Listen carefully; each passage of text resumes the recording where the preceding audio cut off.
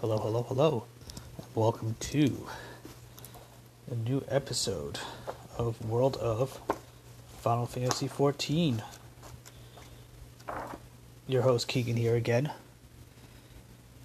ready to bring you some more beautiful history from our wonderful game. I hope everybody enjoyed last week's episode of the 5.3 patch note review. I do know we had some technical difficulties with that episode. So hopefully we have those a little bit more under control. Today's episode is going to be broken up into two parts. The first part, before the break, we're going to be talking really briefly about the three healer classes, since we discussed the three tank classes 2 weeks ago.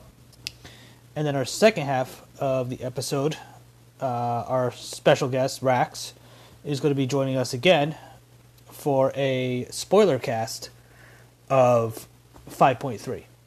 So for people who have not completed MSQ, Puppet's Bunker, Sapphire Weapon, I advise that after the first half of this episode, you do not listen to the second half of the episode, because we will be discussing the story, what happened, the fights, some of the elements of the fight. This episode will be posted up on Saturday. We are recording it on Friday. Rax himself. So you have a timeline. It is currently 3:15 in the afternoon on Friday. Rax is getting his run-through of Puppet's Bunker tonight at 9:45, and then as soon as we're done, we're going to record the spoiler cast portion of this episode once he has Puppet's Bunker done and he's seen the fights. Then we're going to go into the spoiler cast of everything from 5.3, from the dungeon to the trial to the 24-man to a brief overlook of Shiva, to the solo trial for the new Sapphire weapon. So definitely look forward to that in the second half of the episode. Other than that, not much going on for the week to just catch up with current events. I did not have raid this week. We called off raid for this week due to the patch that came out. We will be going back to raiding next week. But, of course, keep an eye on the Twitch, www.twitch.tv, to follow all of the streams. I've been streaming almost all of the 5.3 patch. I will be streaming my Puppet's Bunker run again when I do it with Rax. So hopefully the people out there who have joined my stream, you guys are following me and you were able to see that stream. Because again, this won't post up till Saturday, so hopefully people do join in and watch. Again, the raffle's still going on at www.patreon.com/World of FF14. If you join the Patreon, you get entered. You get raffle tickets to enter into the contest for the commission of your Final Fantasy XIV character. Depending on what tier that you register at, the $1, $2, or $5 tier, that is the amount of raffle tickets that you get. So definitely sign up by August 31st. We will be doing the raffle drawing on September 1st. If I don't get enough people signed up, I won't be doing the raffle. So hopefully I do get a lot of people interested in this. And of course, all proceeds for the Patreon also go to other contests and stuff that I do hold. So this is going to be the first of many, possibly for commissions. There are a lot of new items coming to the store, so I will be doing more trivia contests for Mog Station items for people. So as long as people are into this and they like the contest and they like the prizes and all, subscribe. Definitely subscribe to the Patreon. It's definitely worth it. It's a good time. And and it just helps for me to put out those prizes and make the prizes worth it for you listeners who are taking the time out of your day to listen to these episodes every week. I want to reward you guys, and I want to give back. But in order to give back, I have to be able to have a way to do that. And I don't have Patreon levels like some other podcasters have out there who have $10, $15, $25 levels. I don't believe in that. I don't. We're all in the same boat with COVID going on. A lot of us probably aren't working, or people got their hours cut. People are furloughed. So I made my my Patreon tiers more manageable, just to be able to give back, so I can put out great content and great contests and great events, and great prizes for my listeners. So every little bit helps. So with that, let's get started on this episode. I know we normally take a short break, but we're going to take that break after I go over the healers, before we introduce Rax back into the episode later on. So we have our 3 healer classes that we're going to cover today. The first one is going to be my main favorite that I play, which is our White Mage. White magic, the arcane art of succor, was conceived eras past that the world might know comfort. Alas, man began perverting its powers for self-gain, and by his wickedness brought about the 6th umbral catastrophe. Although the art was subsequently forbidden, it is now in the midst of a revival at the hands of the Pagel, chosen of the elements, which we all know to become a conjurer / white mage. The Pagel are home to Gridania, with one of the best white mages, Kanisana. The mages of Amdapor devised this arcane art during the 5th Astral Era to counter the destructive black magic of the Makai sorcerers. Focusing heavily upon spells of restoration and purification, the practice of white magic led to great advances in Amdapor society. Intoxicated by their newfound power, however, the Magi surrendered prudence to ambition. They created ever more potent magics to wield in their conflict with Mach, the infamous War of the Magi, until the clash of eldritch energies upset the very balance of nature. The warped ether manifested as great floods, and the realm was drowned by what is now known as the 6th umbral calamity. Both cities were lost, and the magics that brought about the catastrophe thenceforth adjudged dangerous and forbidden. The ruins of Amdapor were swallowed by the forest, the fallen city and its secrets concealed by the elements of the Twelveswood, and it would be another 1,000 years before the art of white magic once more saw the light of day.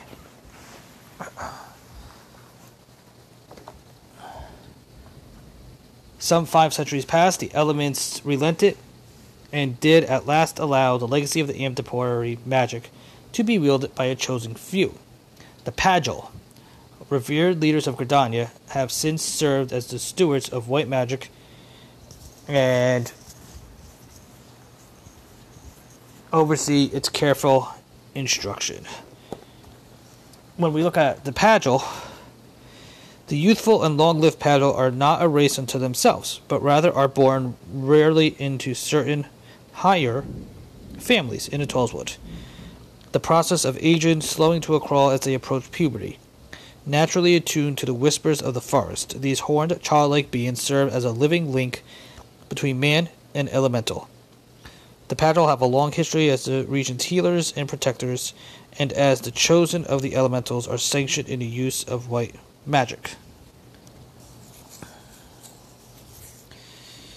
2 main white mages to quickly mention: Toakant, Pageli nature manifested soon after birth, and his proud Gridanian family willingly entrusted his upbringing to the conjurers of Stillglade Fane.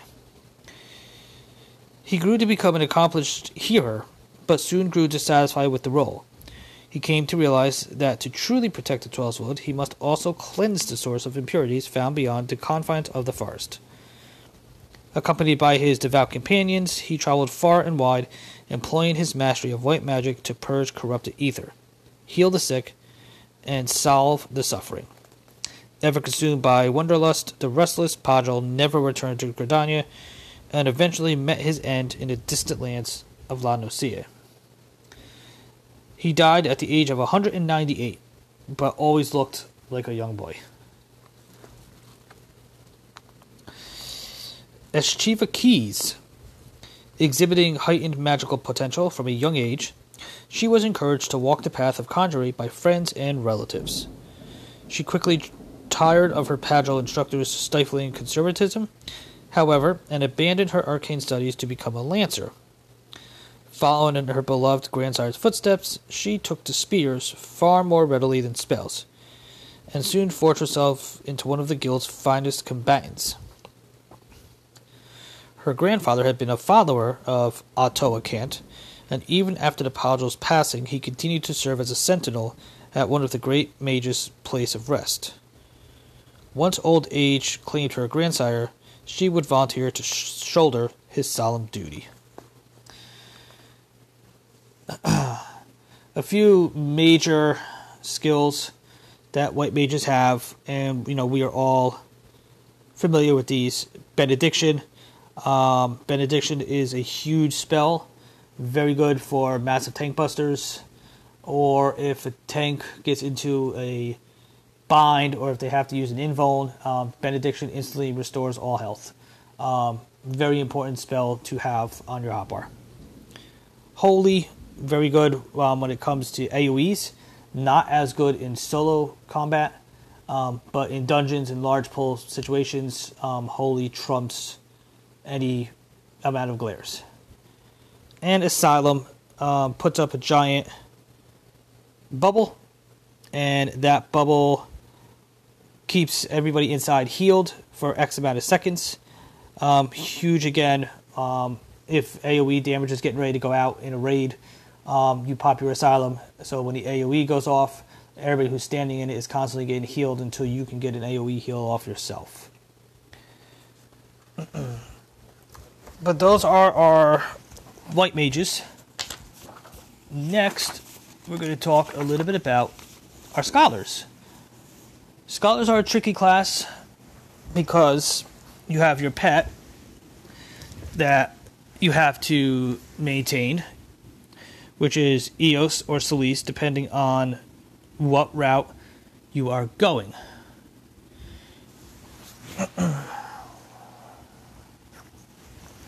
In an age long past, when mankind flourished under the radiance of arcane mastery, the island of Vildbran was home to a city-state called Nim.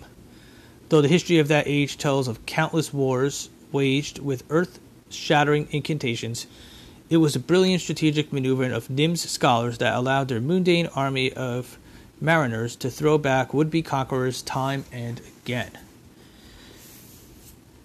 Of course, scholars, they use books, the Book of the Elements, to cast their spells, same as a summoner.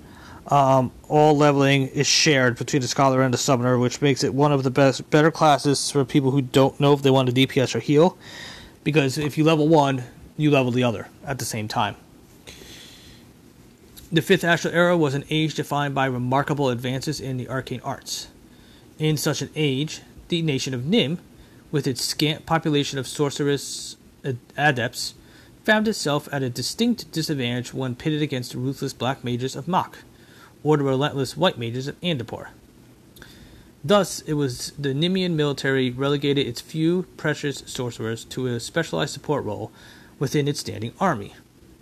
Rather than serve as simple healers, however, these men and women were expected to take command of the battlefield and weave spells that maximized their mariners' effectiveness in combat. In answer to the demands of their new position, Nimian mages learned to bind and control fairies that they might entrust the otherworldly creatures with a share of their restorative duties. This allowed these dunes of war to focus more fully upon strategy and tactics, a practice which earned them the title of scholar. But even the most brilliant tacticians could not outmaneuver the tragedy that was to come.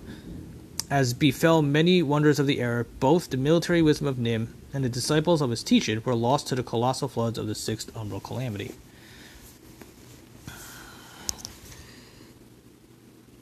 The fairies, with soul crystals providing an anchor for their existence, these otherworldly servants are made manifest through the accumulated ether of past Nimian mages.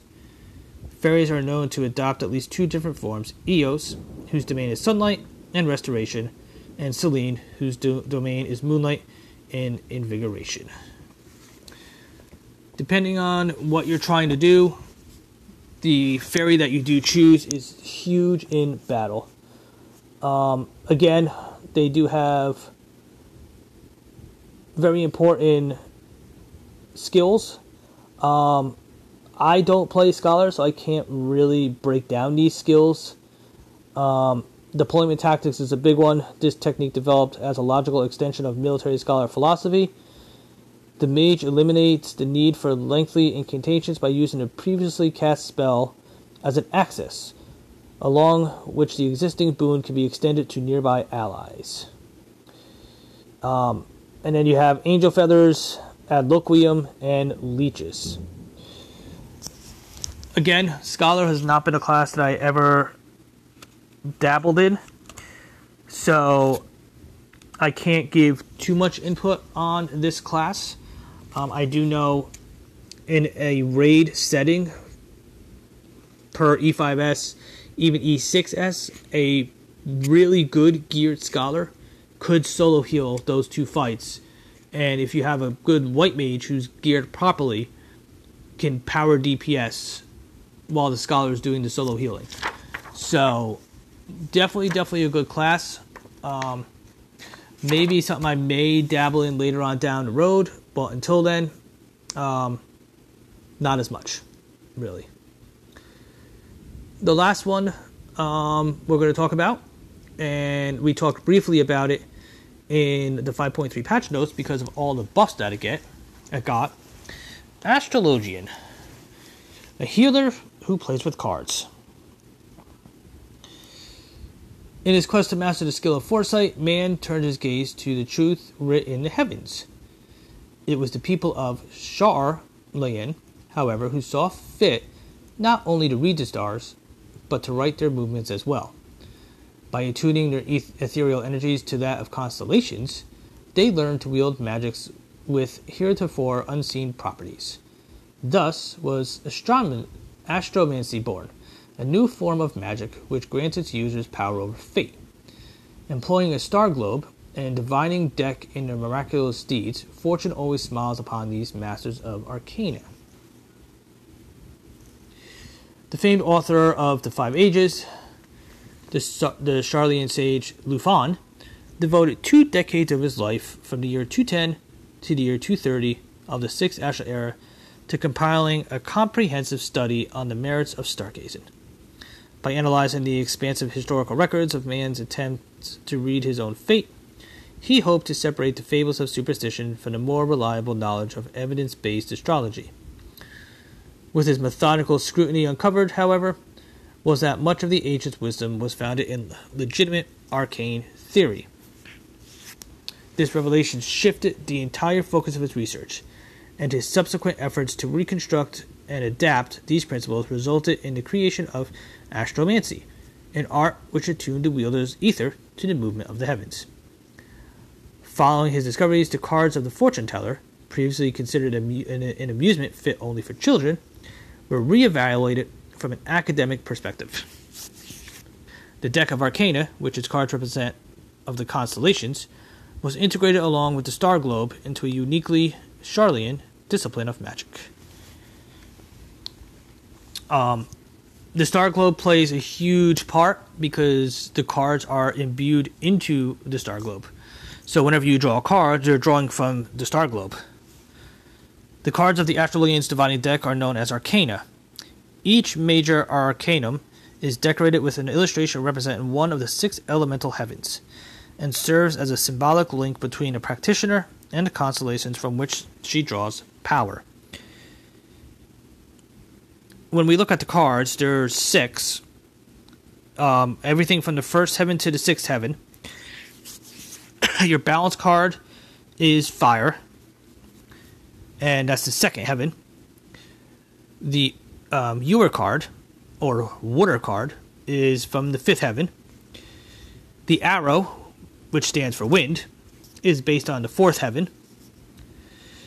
The spear, which is ice, is the gate to the sixth heaven. The spire, or lightning card, is the gate to the third heaven. And last but not least, the bowl card, which is your earth card, is the first of the sixth heaven gates. When you draw these cards, balance, arrow, and spear are your melee cards for your 6% bonus. Ewer, spire, bowl are your 6% cards for your ranged. Vice versa, if you draw one and you accidentally put it on its wrong class, it's still a 3% damage boost, but you want to maximize that 6% damage boost as much as possible. When you look at their tricks of the trade, Celestial Opposition is a AoE heal. If used under the right sect, diurnal or nocturnal, or while neutral sect is popped, it will pop shields and give a regen over time. Gravity is a huge AoE attack.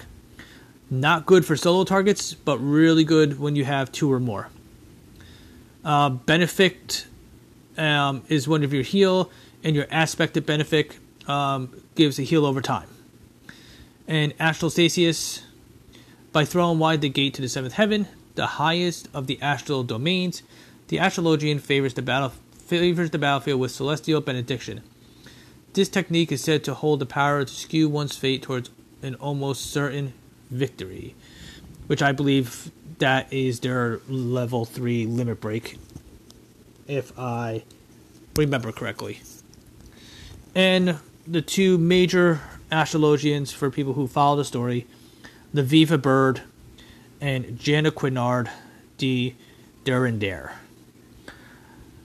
For anybody who's went through the story, the Viva was a 16-year-old who came to Eorzea to spread the word of the astrologians when people didn't want to hear about it.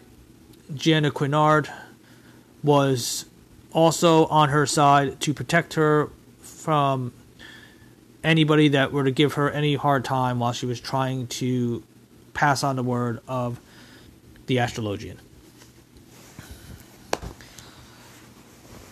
So those are the brief synopsis of your 3 healer classes. Again, you're all allowed to make your own opinion of which class you want to play. My goal is to go over the history. I've played both White Mage and Astro. Love them both. I raid with my White Mage, and I dungeon run and all with my Astro. So I play both on a regular basis. Scholar is the only one that I don't, because it's a little harder on a PS4 to control a pet and myself than it is on a PC. It's just easier. So with that, we're going to take a short break, which to everybody else in the audience, the listeners, it will be a short break, but in real time, it will be about 7 hours before I record the second half of this episode. But we will be back with our special guest again, Rax. We will be discussing the 5.3 story. So it will be a spoiler-filled second half of the episode. So for the listeners that have not completed 5.3 MSQ, or Puppet's Bunker, or the Sapphire Weapon story, listen at your own risk when we get back from the break. And I will put another warning out before we start going into what we're going into. So give us a couple minutes, and we will be right back with the second half of this episode. Hello, everybody. Welcome back to Roll the Final Fantasy 14. Keegan, aka Artemis, here.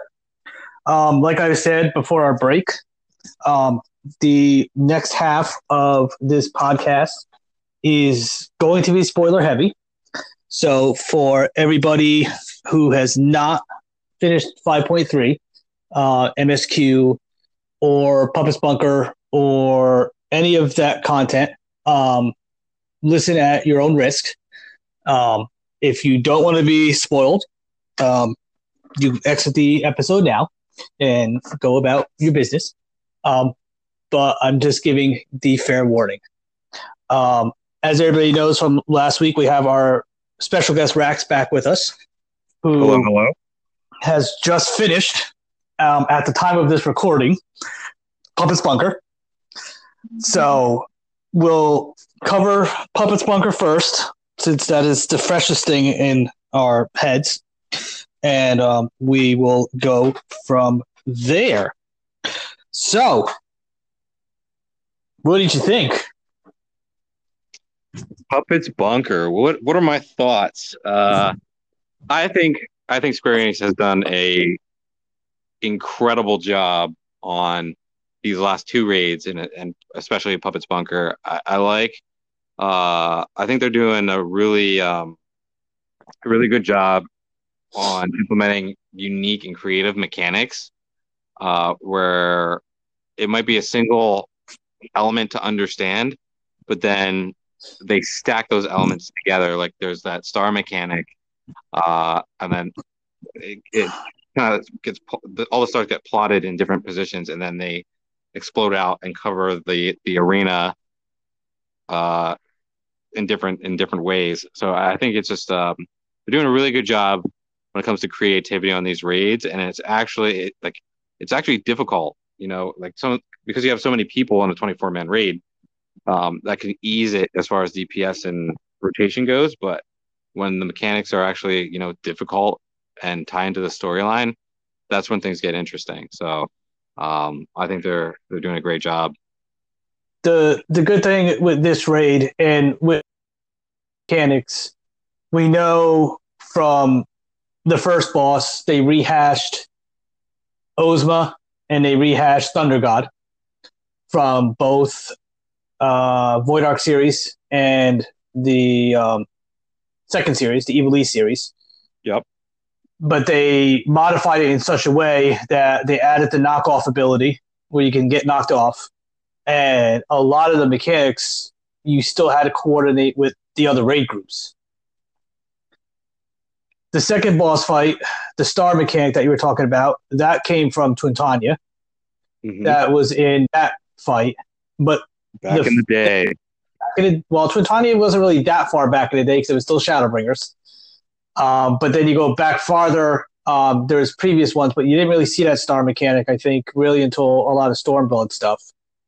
But what's really interesting with that second boss fight, of all the raids and all the 24-man raids I think that we've done, I'm trying to rack my brain real quick. I think that's the first one where you fought 3 different bosses and the mechanics all came together in each raid group's area.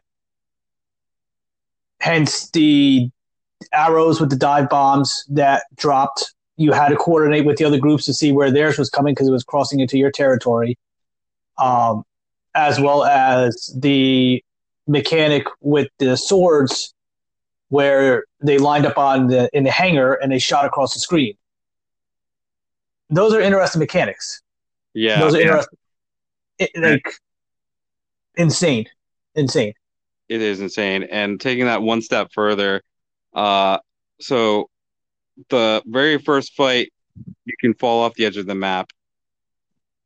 And in the last fight, you can't go to the edge of the arena, and there are a multitude of pushback mechanics.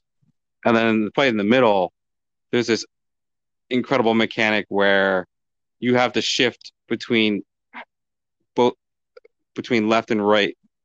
But if you mess up, an entire half of the arena you'll take damage from half the arena. Like it just the way they did that, the coordination you need and the consequence of your actions in this raid tier Um, it's worth the reward, and at the same time, it's difficult. You know what I mean?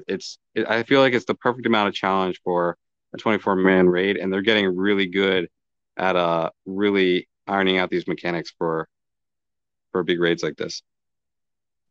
And you have to say, story wise, for the Nier and how they're just correlating that world into the Final Fantasy 14 world with Calusia and taking out the mountain and having Puppet's Bunker hiding right there underneath the mountain. That takes a lot of work to really be able to correlate two stories like that and bring two worlds together into one is insane. Like that whole time, there's just that mountain there. The whole fighting starts, and then all of a sudden, hiding underneath the mountain is Puppet's Bunker, just sitting there. But Right. you And play like, Automata, and how does that even work? Like, how do you like make that work? And they found some way to do that. yeah, because like the two worlds are really, even though they're fantasy, they are really, really different. One's a futuristic world, one's a fantasy based, almost like there's little tidbits of like wizards and old school, you know, roles in history, like samurai and stuff like that. So tying it together, uh, it's really unique. It's a really unique uh push and an integration that I haven't really seen anywhere else or in any other type of video game yet. And I think it's just incredible how they're able to do it. And in this on this specific raid, I thought something cool that they did was like there was an effect to your actions to a part of this world, right? So the planes come flying out, start attacking or bombing the little town or festival that you're participating in. Right? Correct. So Right. like I thought that was totally cool how like there was a consequence to what you were doing in this completely little separate bubble of it's not even Final Fantasy 14, it's Final Fantasy 14 and Nier Automata, right? So um Correct. it's just super cool. And the reason they started bombing is basically because they were holding the android, and they wanted that And android I want it back. back.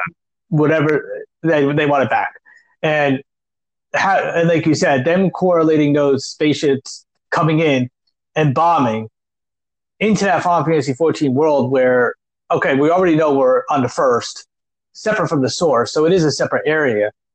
But where in the world do futuristic airships fit into that lore? In what capacity does that even happen? And they make it work. They literally fluidly make it work into a story, and that's where I tip my hat off to Square Enix and Yoshi P and the guys who did the Nier Automata who came in to do this. They made it work. They tied it in to a point where you want more and you just want to continue to do more. Um, and that takes a lot. That takes a lot. Yeah, you can tell like, it's not them just like, oh, saying, hey, use our game and, promote us or promote us in a way and then do whatever you want. No, you can tell Yoshi P and I don't know the director or the game developer behind, Automata, but Right. they're sitting at a table, maybe they even have like 4 or 5 representatives each. And they're like, how can we do this? Or how can And make it work. yeah, and, yeah. They're actually putting and effort make in. sense. It shows. It really does show. So 4 fights, rank them in order. So you think is the hardest to the easiest of the 4 boss fights? Oh, the 4 boss fights. The final boss fight was not hard for the first half, but the second half was difficult. Yes. Um, Yes. A lot of those mechanics are hard to follow. okay. And then the first boss fight, I personally found that it was easy because it's kind of like a repeated mechanic where it continuously rotates and you're going to fall off the side of the map. But this is me as a DPS, so finding the overlaps and kind of catching on, I was able to take because so the first fight allows you to take a hit if you're smart about it, and therefore you can learn from it. So I didn't find it to be that difficult, but it was a great starting fight. Um, the last fight I think was very difficult, but started off kind of slow. Um, and then the third fight was pretty. I thought the third fight was the most difficult. I think that was, The the third fight in the chamber. yeah, the fight. See, and for me, that was the easiest for me because the mechanics weren't that bad. Um, Once you figured out what was being put up on the wall and the screens and finding the safe spots, that fight for me was the easiest. By far, the last fight was the hardest, hands down. The second part of that fight was rough. Um, the first fight, um, that was actually I've been in Puppet's Bunker twice now, but the first time I lost power, so I didn't really see the whole first fight. By the time my power came back on and I got back in, they were already done. So that literally was my first full run of it. It's not bad if you follow the other raid groups, but the knockoff mechanics, if you're not close enough to the boss and you get caught, you will get pushed off. There is there is that added fall off to that fight. Um, I think the most creative of the four is the second fight by far. Um, Yeah, the way they incorporated those planes, the way that you had to work together with your team and watch the other alliances because their mechanics fall into your area. Just the way they did it and the way the planes hopped into the hangar and then you had to move and then dodge where the swords are coming from. I think they had the most interesting and the best new mechanics that I've seen of the four yeah, fights. by far, number two is the best fight of Puppet's Bunker. And as you're saying, like my favorite mechanic is when the airship or the mechs line up the three of them, and they split that whole Yep. arena in half, and you got to just jump from left, right, left, and you don't know what order it's going to happen in, and it happens quick. And it doesn't always, yeah, and it doesn't always go left, right, left because when we ran the last night, that Wednesday night, it did go left, left, right, or right, right, left. It modifies, it changes. It's completely randomized order. Yeah, and So it's interesting. It is a very interesting mechanic. yeah, you got to pay Um, attention, and like I think these fights, like this whole 24-man raid, is a great awareness builder for like the entire community because you can run through some of these extreme fights and like you can take certain hits or whatever, but in this case that kind of mechanic really pressures you to be aware and attentive and at the same time react appropriately. So I love what's going on with this raid here. I absolutely love it. so I'm thinking. So of course, to predict, the last tier has to involve Adam and Eve in some way. Um, of course, for people who have played, the Automata series, Adam and Eve, was the final in that series. It's got to almost be they're going to be included in the final rate. Whenever 5.5 comes out, we're probably looking at a year, down the road. Um, but if I had to guess, that probably would be where we're heading to, most likely. What area of the universe? It's been a while since I played it, so I don't really know. I would like to see them somehow incorporate the amusement park into the raid in some Mhm. way. That's a very interesting section of the world. The amusement park was a great area, um, but Yeah, that would be options are that would endless. be really sick because I would add so like That just jumping in here, the yep. that was one of the creepiest environments I've ever experienced in a video game. And Oh, the amusement yeah, the park. amusement park. And like Yeah, I can tell Square Enix has been kind of pushing that because I remember during the Hawk Manor days, so back in early ARR.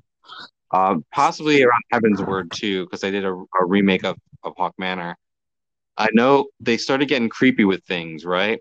And then they brought in Palace Yeah, of the Dead to keep that vibe going, and they got a lot of feedback. I remember Yoshi P said something in a either a private discussion or in one of the live letters. And he's like, yeah, we've just been getting feedback on this, and we're gonna take it further, and we've been listening to you guys. So, like, incorporating that amusement park as an entire, potential 24-man raid set, or just bringing it in for like the final ending to this, like, either direction would be fantastic, and I think it would change Yeah. the game. Yeah, totally. So to move on to the elephant in the room. Uh-oh. Main story quest. So both of our predictions were wrong. Yeah, we were way off. We were way off. I had thought, we were going to be done with the Ascians altogether.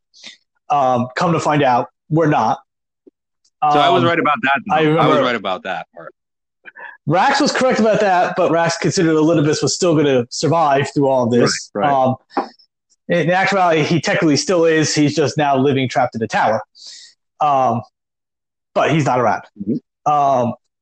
The shock of the entire thing is Soyu's brother. His body is now reappeared.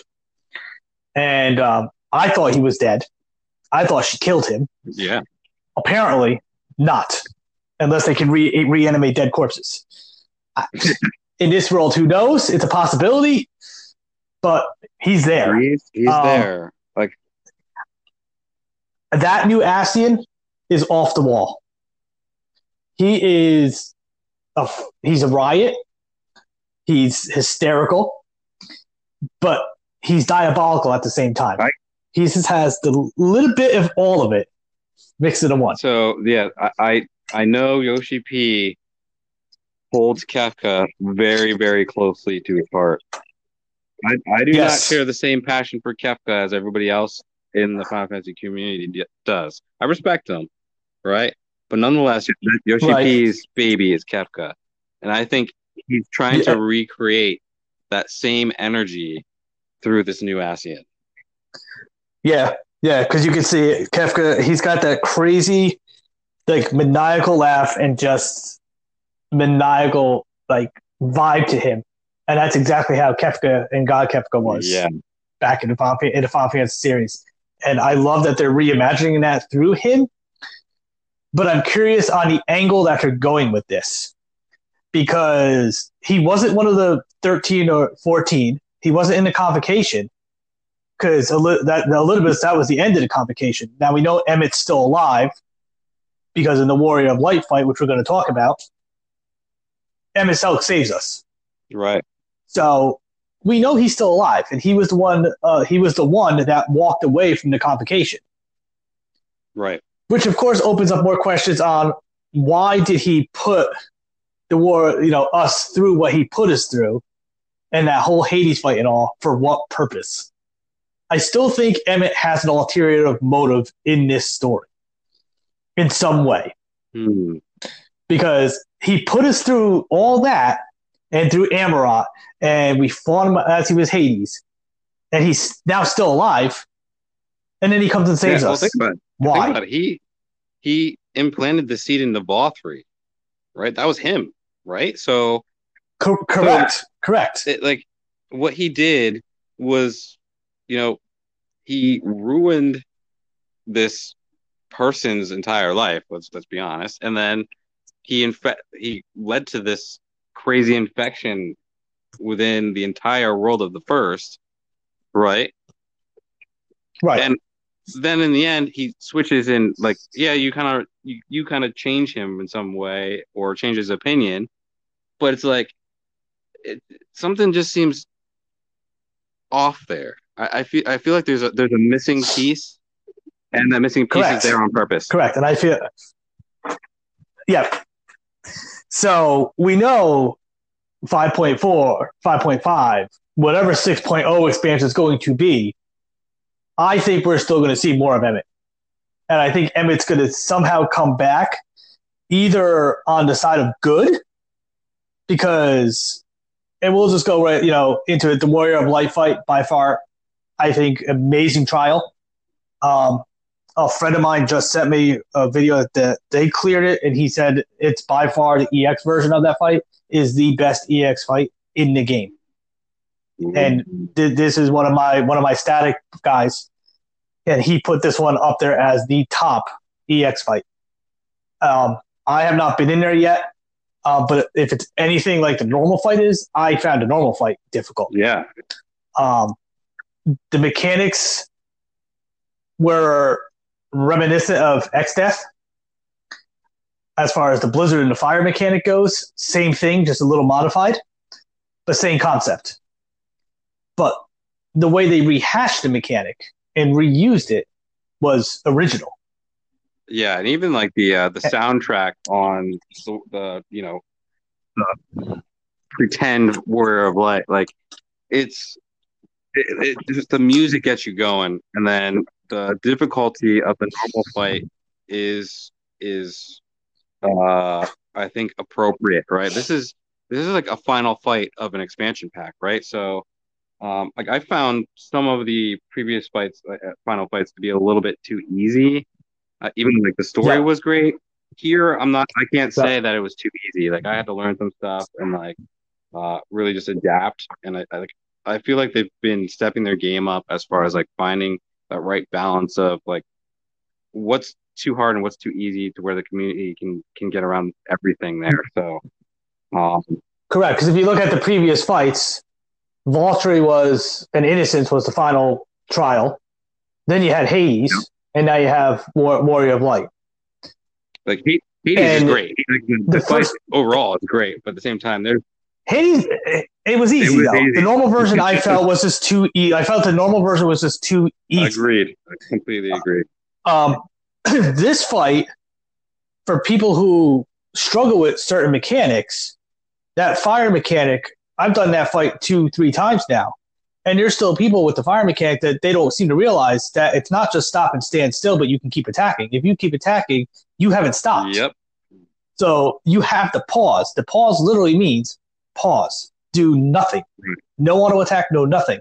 Because if you still do anything, I haven't figured out if it hits you for each attack that you do, because I've seen some people constantly keep attacking and it hits them 3, 4, or 5 times. And then I see some people who stop, but their auto attack goes off, so it hits them for the initial, it hits them for 1 extra. I don't know how it really counts the hits.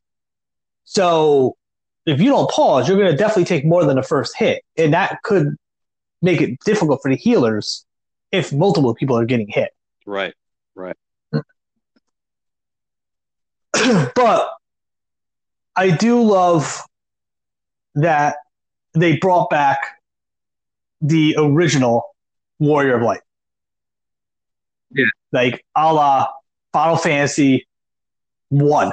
The original Final Fantasy. He is the original Warrior of Light. Gear, vision, everything about him is him. Right. Like to a T, the design, the color scheme is there. And it's cool because they did some, I couldn't tell if it was a lighting effect or it was just like a slight discoloring to him, but you could see like the slight dark corruption by the way they colored him, which was just awesome. Yeah, and even the armor and stuff that he was wearing was a little, the coloring was a little off because from what I remember of the Warrior Light, he was a little more color to him. Yeah. And I think the way they did it because he was an Asian, right? And they always had the purple tincture to him when they warped it in and out and all that stuff. And I think they just kept that tincture to the color to know that was an Asian. But look wise and armor wise, they brought all that back, and I really like that because that's one good thing again that Yoshi P and them do with all the story stuff. Even thinking X-Death, thinking Kefka. All these people that they're bringing back, they're almost pure like ripoffs of those characters. They're literally just bringing them back and just updating them for our generation. And for people like me, being almost 40, I played all these Final Fantasies, and it's good to see that they're bringing them back. Now, what I want to see, and this is always for another episode, I want to eventually see Final Fantasy VII brought into this world in some kind of raid setting. and bringing Sephiroth into this world. You know, it's only a matter of time. They're not going to let that. But we have been saying that for years, that it's only a matter of time, and they constantly keep doing different raids. Eden, Final Fantasy. I don't remember which one Eden is from. Off the top of my head, I can't think about it. 8. So that's where Eden came from. Then you had the Omega series, which brought back, Exdeath, Kefka, all these chaos back from Final Fantasy 1. They brought him back.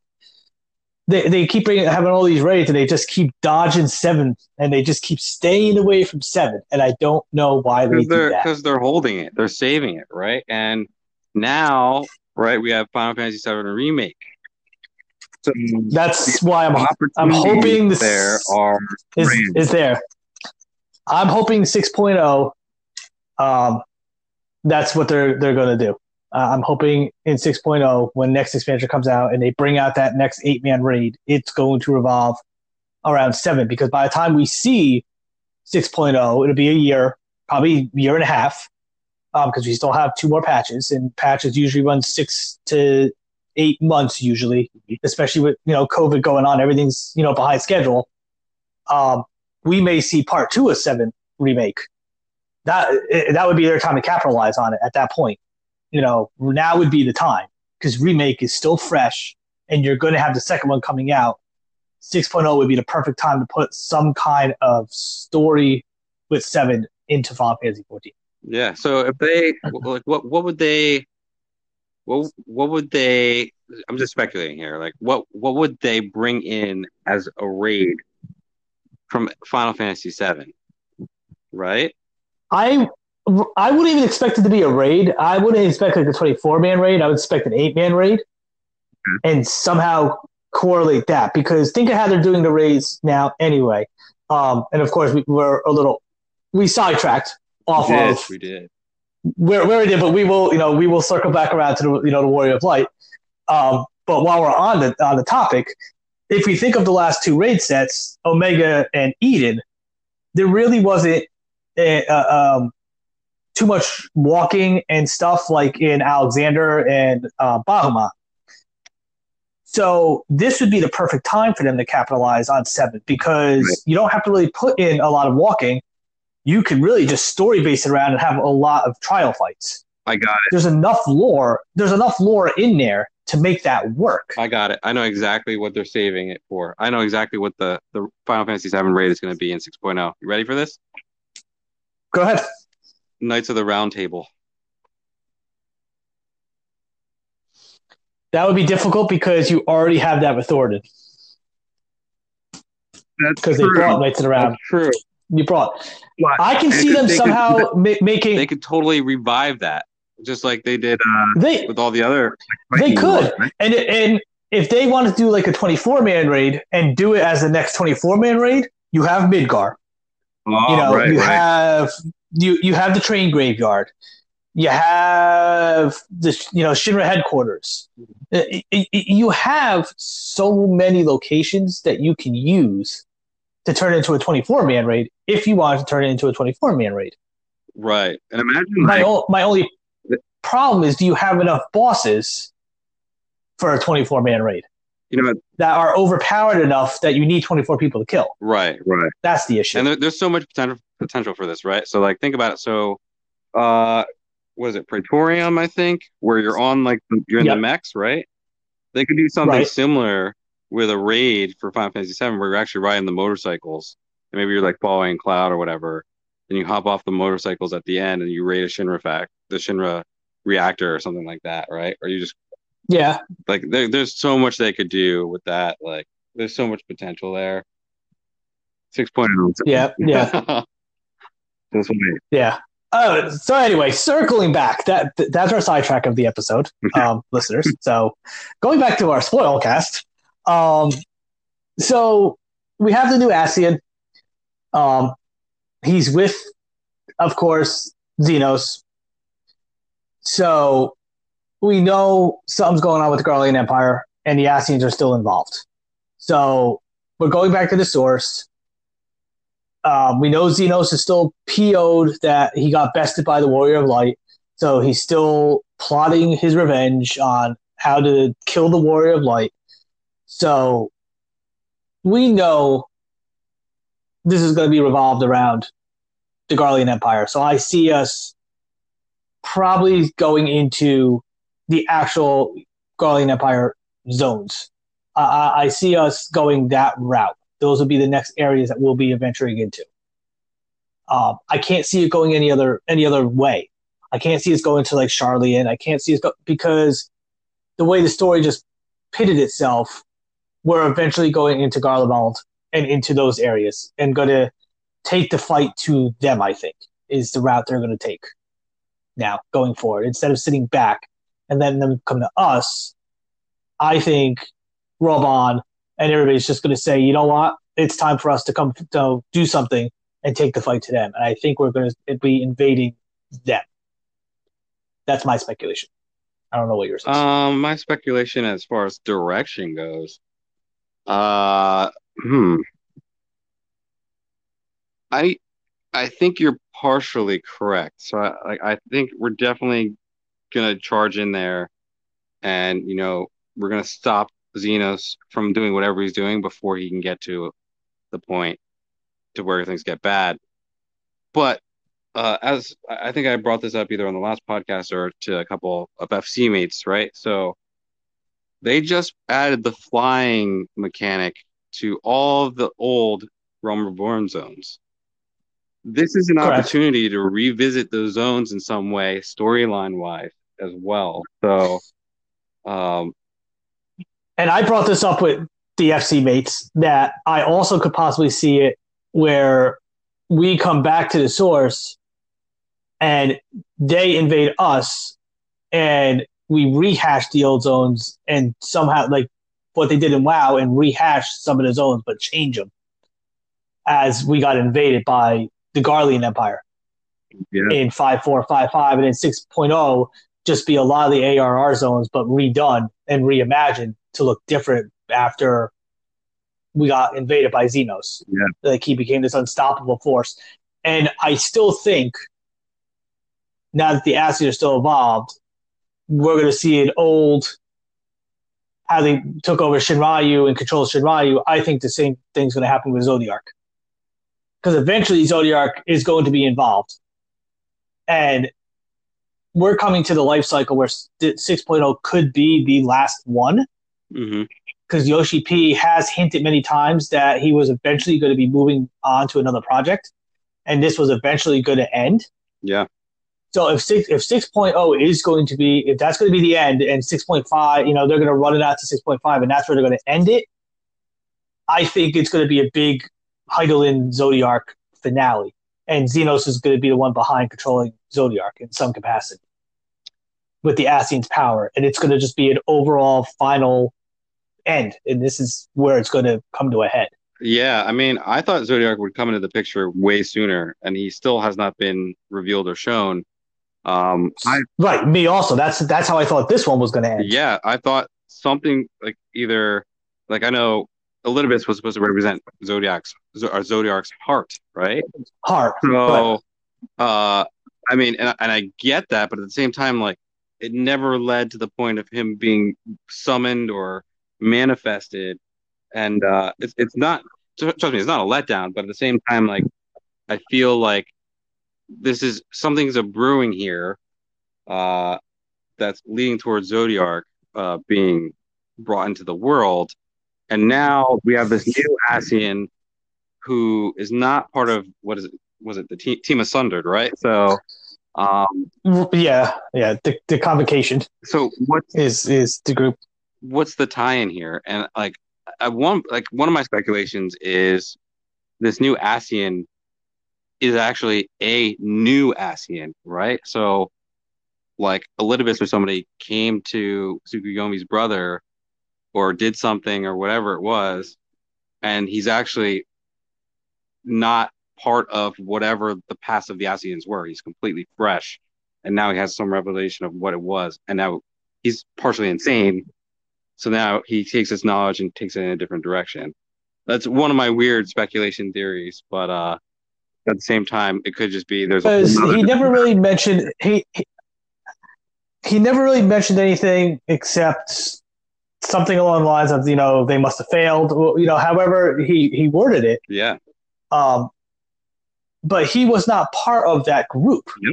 Yep. That convocation ended with Elidibus, and of course Emmett, who is the last survivor of that convocation.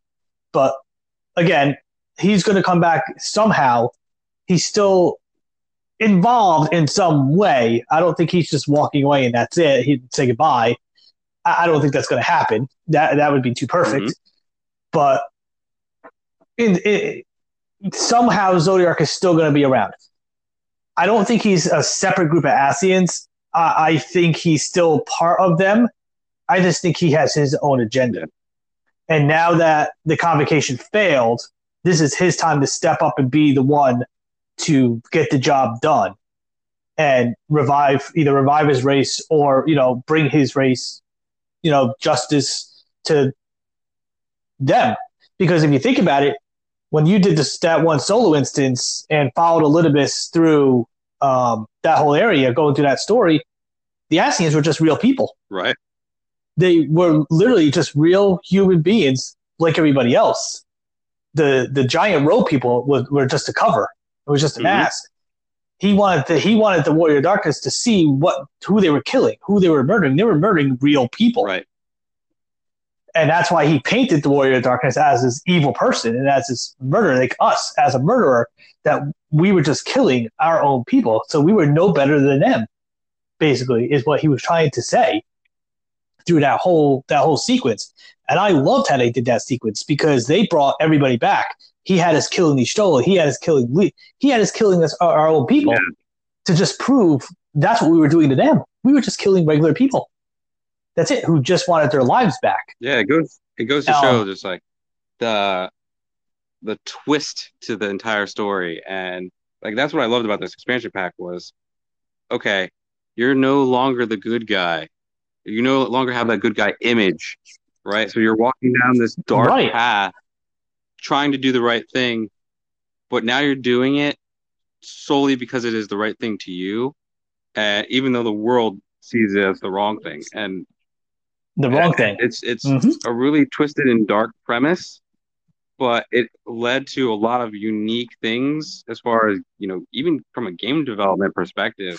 Like all of the light creatures they were able to push through with this story. And I think it was fantastic, and I love the dark, creepy storylines they've been putting out recently. And the way they just turned Elidibus, who went from being, Zodiark's heart, the heart of Zodiark, to becoming a primal himself. Right. Because we all know how primals are. Primals get their power from being summoned from other people, and all these warriors of light. He basically created those star showers and created all this to have people worship him, which eventually gave him the power to become a primal. Yeah, and then he got the crystal from the Crystal Exarch with his blood in it and all, and he was able to control the tower and summon all these warriors of light down, which just fueled him to become the primal that he became. And it was just like you said, it was just insane the route that they went with this story. There would be no way that any of us could have guessed that was the route that this was going to go at all. I don't think anybody would have saw this coming. I thought it was going to be Zodiark.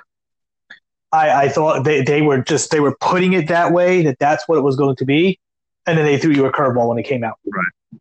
And they just turned the whole world upside down. Yeah. And it was insane. It was insane. Yeah, they're definitely saving Zodiark for something big. Right? Like they're working up to this Zodiark fight, and I'll even speculate on Zodiark. Right? I think there's going to be a big clash where Zodiark and Hydaelyn show up at the same time, and then I think Zodiark's going to be a multi-stage fight. It's not just going to be. It might be a 24-man raid. It might be whatever, and then because everybody knows my theory.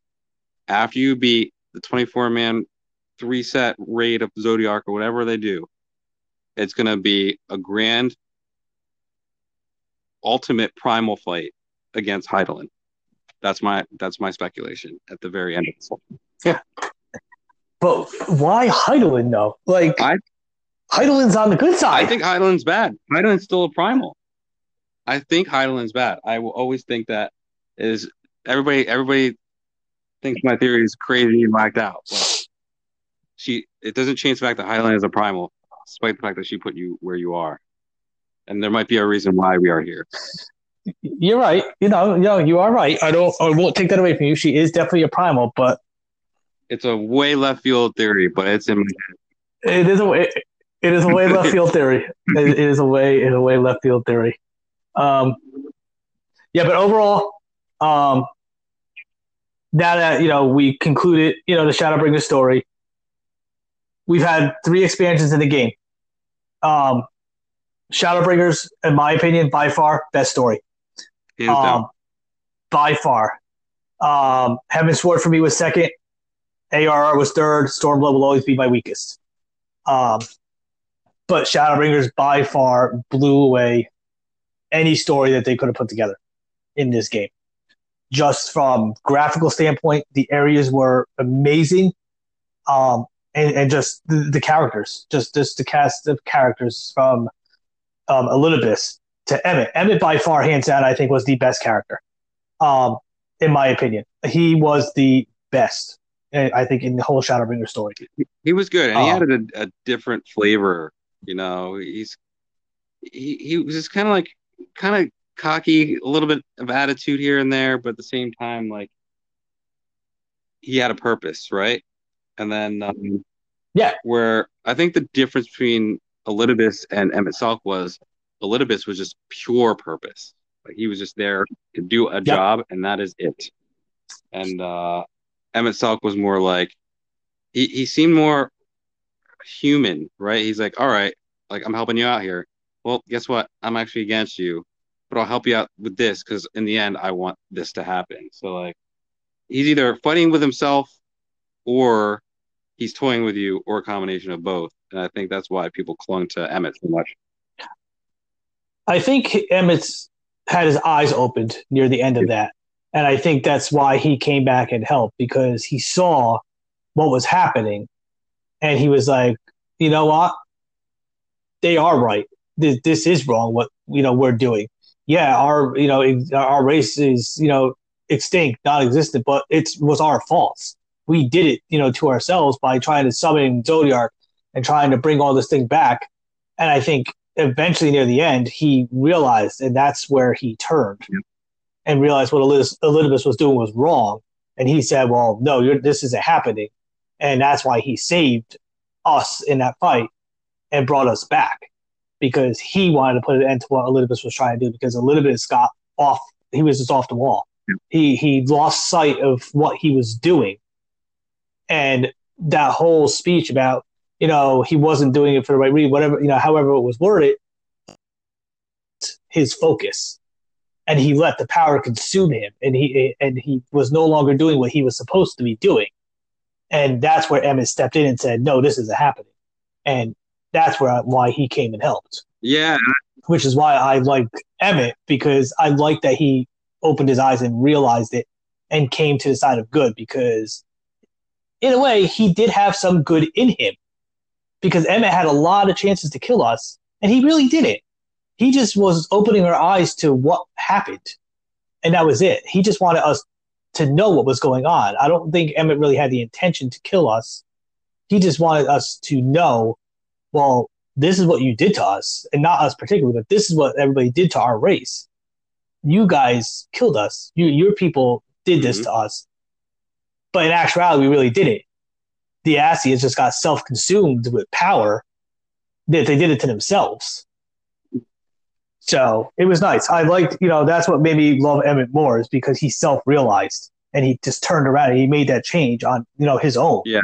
Yeah. So, and like, what was really cool, like one of my favorite parts of the ending was that interaction with Elidibus, and I forget what you mentioned to him. You say something about something he's got to remember.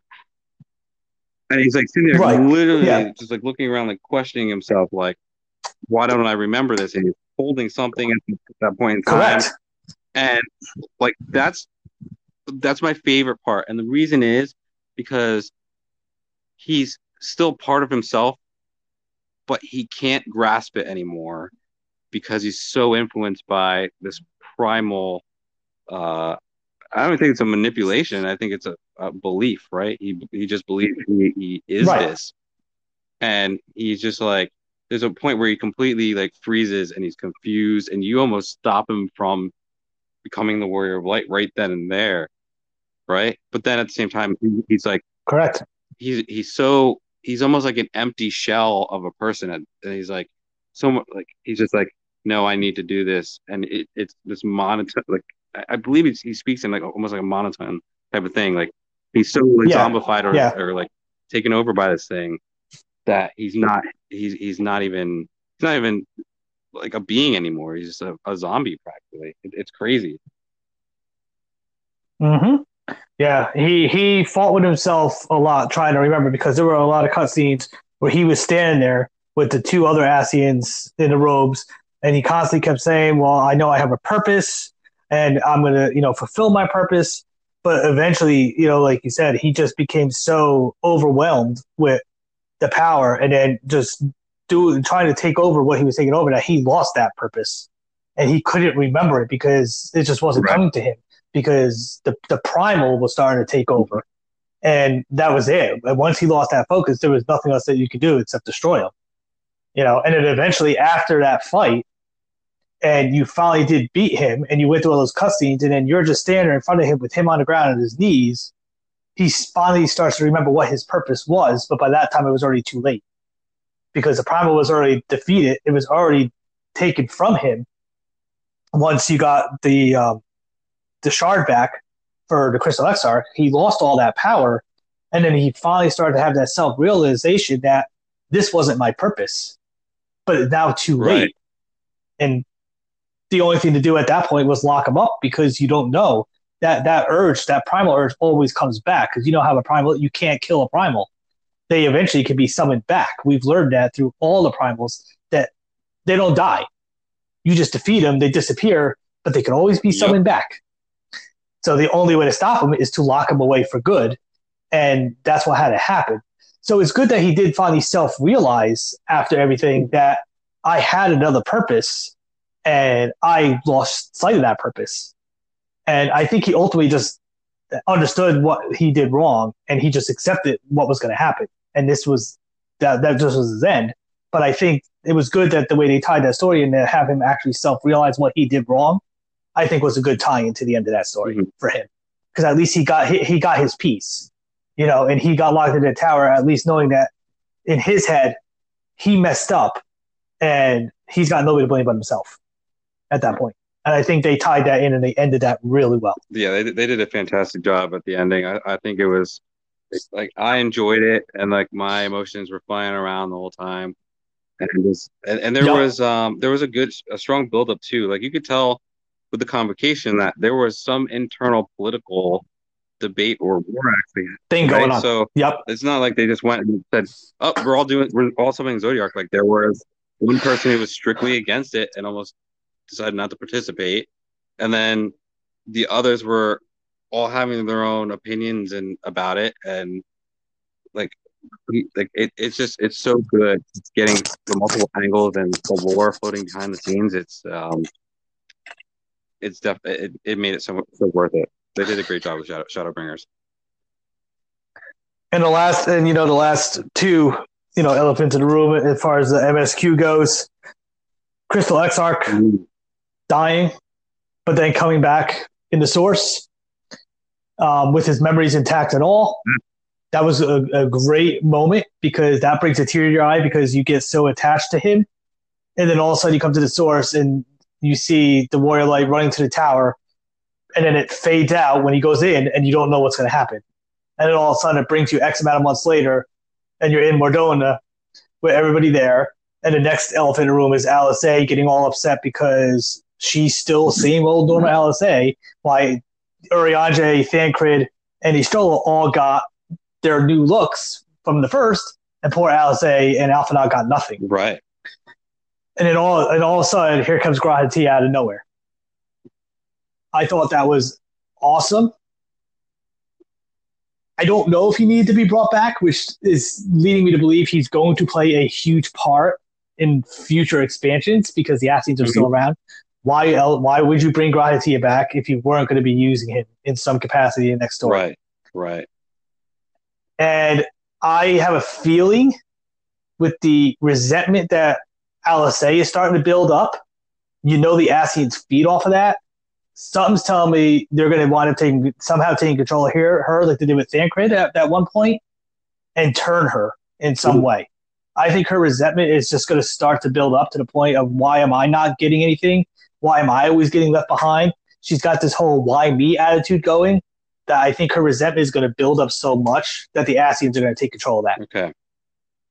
Yeah, I mean that's something good because that's a good speculation because we just don't know. She's got this runoff like I'm just going to charge in there. I'm not going to think twice about my actions. I'm just going to go in there. So that could be never at all, because she always has to prove that she's not just another person, that she doesn't have like any power or anything like that. She feels like she's behind everybody else and she's just below everybody. And that the Ascians, they feed off of that.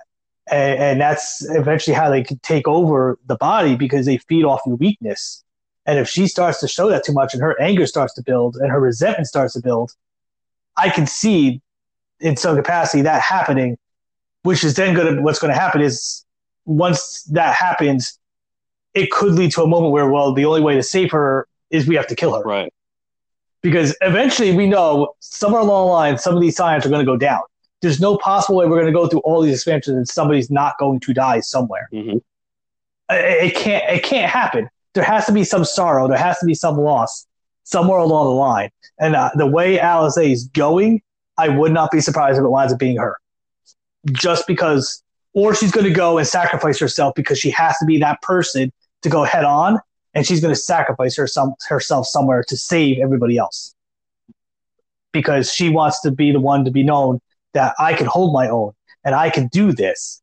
And that could be a way that she's going to go. But I see her being the first one going when one of the scions do go.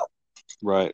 And like, so, I mean, they could turn her, they could aim towards, your party. But then also now it is known that you can bring people from another world or across worlds. You can transport them, right? And I believe, right, I don't remember, it was somewhere in the middle of Shadowbringers, or maybe in the post Shadowbringers quests, but Xenos gets hinted at some of this power going on, like you traveling to the first and all that, right? So right. He I forget who tells him, but he's alerted of this magic. And I believe it's shortly after you stop what's it called? The black. Yeah, the Black Rose. Right? Yeah. So I think something's going to happen there where like maybe even Xenos starts warping around or starts going between the different, different worlds along with this new Ascian, and does something similar or brings about Zodiac by taking one world out because he figures out how this knowledge is working. So, I mean, that's the path they take. But I don't know for sure. But no. And pushing on time, because this is going to be one of my by far longest episodes ever. I just hope they don't do this whole world hopping thing, because then there's so many different stars. There's X amount of the first, second, third sort. We know there's so many of them. If they do go that route, then this game will be dragged on for years. I don't see Yoshi P doing that, but who knows? The last thing for the spoiler cast, I don't think you have done it yet, is Sapphire Weapon. So I won't heavy spoil it because I don't think you've done it yet yourself. I have not done it yet. It is a very interesting fight. It's your first solo trial. All I'm going to say is it's very interesting. they did really well with the history of the Sapphire weapon and just how that fight goes. Um, I I don't know if it's a much needed aspect of a story. I don't think it's really needed. I really haven't seen the purpose of this story yet. I get it. It's Gaius and his adopted kids, Yeah. and the adopted kids are pissed off at Gaius, and they're trying to prove themselves to the Garlean Empire by creating these weapons and taking these weapons and destroying Eorzea. And they're trying to take out Gaius because Gaius turned his back on the Garlean Empire. I get it. I understand it. It's a good concept because everybody raved about bringing the weapons into the game from Final Fantasy VII. In actuality, this is actually a Final Fantasy VII tie-in because all these weapons came from Final Fantasy VII. We have our tie-in right there. We know Diamond and Emerald weapon are going to be coming eventually because it was 4 weapons altogether. But I just feel it's a weaker story. The trial fight is a lot of fun. It's hard. I found out, which I didn't know, in these solo instances, if you do die, when you go into it again, you can then choose to lower the difficulty level, and you can go down to easy and very easy. Okay. So I did not know that. I still did it on normal. It took me 4 times to clear it because it is a very interesting fight. I'll leave it there because since you haven't done it. But for the people out there who are listening, if you've done that fight, feel free to reach out to me by email if you want to discuss it. You can reach me on Facebook. I have no problem talking about it. It's a lot of fun. It's unique. It's unique. Rax, definitely try it out when you get a chance. It's an interesting fight. It's a very interesting next on my list. Definitely interesting. So it was again, sake of time, it's a great episode. Again, thank you all guys for sticking with us through this episode.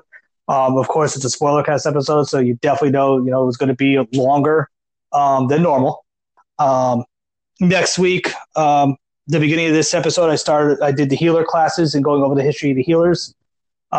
Next week, I'm going to do melee DPS, so I will try to drag Rax along with us since he plays Monk, and we can discuss the Monk class and how it's played, how to maximize your Monk class and all that stuff. I'll go into the history since I have the encyclopedias and all here, and then the skills and all that are their top tier skills.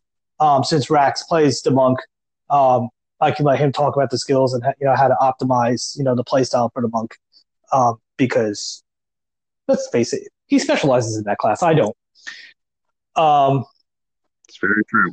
But anyway, I'm here to help everybody and everyone be a successful Monk. So again, for any new listeners that are out there, Rax, give them your info for people so they know where to find you for our new listeners that may be joining. Sure. So you can find me on Ultros. My name is Rax Calric. Outside of that, I am on Twitch. So you can look up twitch.tv/DJManmade since I do little DJ sets here and there, and that's Manmade with 2 N's.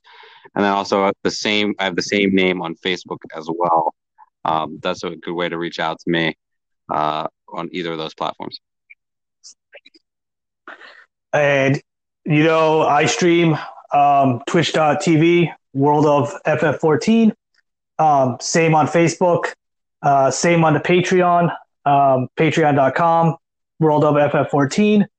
Still doing the raffles for the art commission of your character. Any tier you sign up for, $1, $2, $5 tier, that's the amount of raffle tickets that you get. Chapters 4 and 5 of my first book are going up for the $2 and $5 tiers this weekend.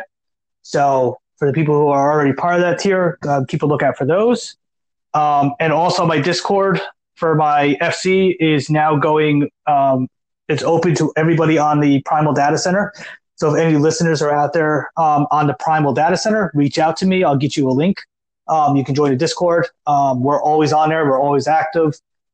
Racks of Vouch for that, where we're always doing games, trivia contests, you name it, it's always going on in the Discord. Um, One of my assistants, Faya, has fixed up the Discord. It's a lot more in order, and there's just a lot of cool stuff. So definitely reach out to me if you're a part of the data center.